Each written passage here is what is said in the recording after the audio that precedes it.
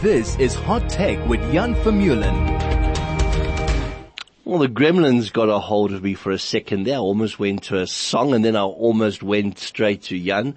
But of course, all good things come to those who wait. And this is Jan Vermulen, editor at mybroadband.co.za. Jan, a good afternoon to you. Good afternoon. It's a pleasure to be here. It's been a while since you and I have chatted. So much has happened. So it's so good to have you on the line. Let's just dive right in. Let's talk about Zoom showing signs of recovery after the post-pandemic slowdown, and then just go straight into TikTok granting Oracle full access. Yeah, sure thing. So, exactly as those headlines suggest what's happening. For folks who maybe didn't know, Zoom's revenue plummeted after people started, going back to the office, back to life after the load shedding the COVID lockdowns started lifting. And, that really hurt its bottom line. And so, it's on a road to recovery, but it's not quite there yet. It does bode well for Zoom. It certainly looks as though, we're not going back to the way things were. There's sort of a hybrid future, awaiting us all. But, hybrid work from home, work from the office, or at least, work a lot more, with remote people, than we used to, before the pandemic. So, that's good news for Zoom. Also good news for Zoom that it's managed to introduce products that people are willing to pay for and put its revenue on an upwards trajectory. But it's a far cry from the breakout success that it was, but I don't understand why people expect it different. Zoom was a tool for the times, and I think it's really capitalized well on that success, even if there was a temporary downturn in its revenue as people started, leaving their homes. Then TikTok, to bring folks up to speed on that, TikTok is facing bans all over the Five Eyes nations. Now, the Five Eyes nations are those allies like the United States and the United Kingdom and Australia and New Zealand who share intelligence data. And so there's this concern that TikTok, which is owned by ByteDance, a Chinese company, will share private information with the Chinese Communist Party. And so, it's been banned off of, certain devices or certain, government phones. And there was a talk of just like a United States wide ban on TikTok if they can't provide some kind of assurance that the data isn't going to just go into a foreign government's intelligence apparatus. And so this is TikTok's way, I think, of trying to ensure that it retains access to the US market. It's going to grant Oracle, the database company that people might know. Oracle is also the company that now owns Java, the programming language that powers so much of the corporate world, and the MySQL database, which powers so much of what we do online.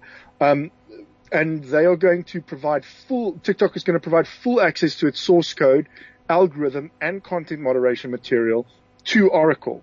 And that's now, part of its efforts to kind of assuage, US regulators and ensure that they're not banned. Even though I think most commentators said that the likelihood of, TikTok being banned across the United States is incredibly unlikely just because of the way the internet works.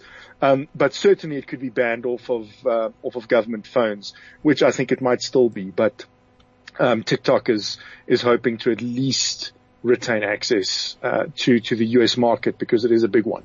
Both two very interesting stories, that of Zoom. Of course, Zoom is still very, with hybrid, like you mentioned, it's still very much in use, nowhere near post-pandemic levels, of course. And TikTok has been, is it going to be banned? Is it not? We've seen so much happening, but like you said, with government officials, if they're going to be using devices, that, could possibly, transmit sensitive information, governments must do what they need to do to protect themselves. And it's just a very interesting growth considering the size of TikTok There's another story that you need to check out. It was about a woman in South Africa using TikTok to extort money from people in a supposed TikTok suicide scam. And there was some other project that was released today. She handed herself over to the police. So always very interesting things coming out of TikTok. Something that I don't really know very much about. It's something I think for the youngsters, but very, very interesting. But more importantly, moving home to South Africa, there's been, is it going to be built? Is it not going to be built? What's happening? And that's Amazon's South African headquarters. And there's now been a court victory. Tell us a little bit more about this. Yes, so the case went to the Supreme Court of Appeal, and it has refused to grant the Observatory Civic Association. Now, that's the organization that's part of the court case that's blocking this, was trying to block this development at the River Club in Cape Town. For folks who might not know, the River Club, the anchor tenant at that development is going to be Amazon, as in the Amazon. Amazon, their web services, that's revolutionized the way cloud computing works, was actually developed in Cape Town, and it's always maintained an office there, although some of the functions have been cycled out and around, and it's not quite the AWS office anymore, but still Amazon's been in Cape Town for a long time. It's probably going to be expanding aggressively into South Africa, because Amazon wants to go beyond just offering its cloud services here. It wants to launch a marketplace here, a third-party marketplace here, which will compete against the likes of Take-A-Lot and Bid or Buy and so on. The Supreme Court of Appeal has blocked the Observatory Civic Association's application to appeal a Western High Court ruling dismissing an interdict that would prevent the developers from continuing.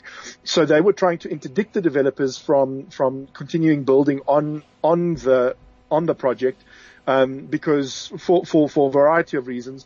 But the developers saying, listen, if this interdict goes through, that's effectively a win for the people who are opposing this development by default, because Amazon will pull their money and they will leave, and then this whole project falls flat if this interdict is granted. And so the interdict will cause them to lose the case before the merits of it are even heard, is essentially what the River Club developers, they called the Leisure Property Trust, Liesbeek Leisure Property Trust, argued, and they had the Western Cape High Court side with them, and now the Supreme Court of Appeal throw out the attempt by the OCA to block this development now, and so that's a huge victory for them, but obviously the merits of this thing still have to be heard, but at least the construction continues. And the developers live to fight another day. It's been an interesting case, to follow, to see these various interests colliding. So you've got, for folks who might not, know, it's difficult to give like a 3-sentence summary of what's going on here, but suffice it to say, there's First Nations groups. So in South Africa, those are the Khoisan, who are at least one First Nations group, together with the Observatory Civic Association, that are blocking this development, and they're saying that it infringes on the heritage of the Khoisan on this extremely holy site. Then you've got a separate First Nations group who say that no, in fact, all of their rights are being respected by these developers who came and spoke to them first, and are going to essentially build a whole, exhibit almost, or a part of the construction is going to honor the First Nations people's history at this site. And they've committed to doing that. They've committed to rehabilitating the site and making sure that the rivers are nice and clean. And so you've got two First Nations groups that have actually collided in this matter, with the one saying that no, the Khoisan's rights are being infringed, and another one saying that no, our rights are being respected, and you are now undermining that.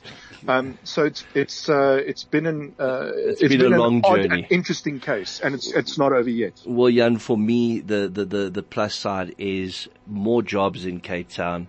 More money pumped into the local economy, and we need that not just rolled out in the Cape, but we need similar international organizations investing in the rest of the country. Jan, thank you so much for joining us this afternoon. Always an absolute pleasure to chat to you. And you too. Have a great evening.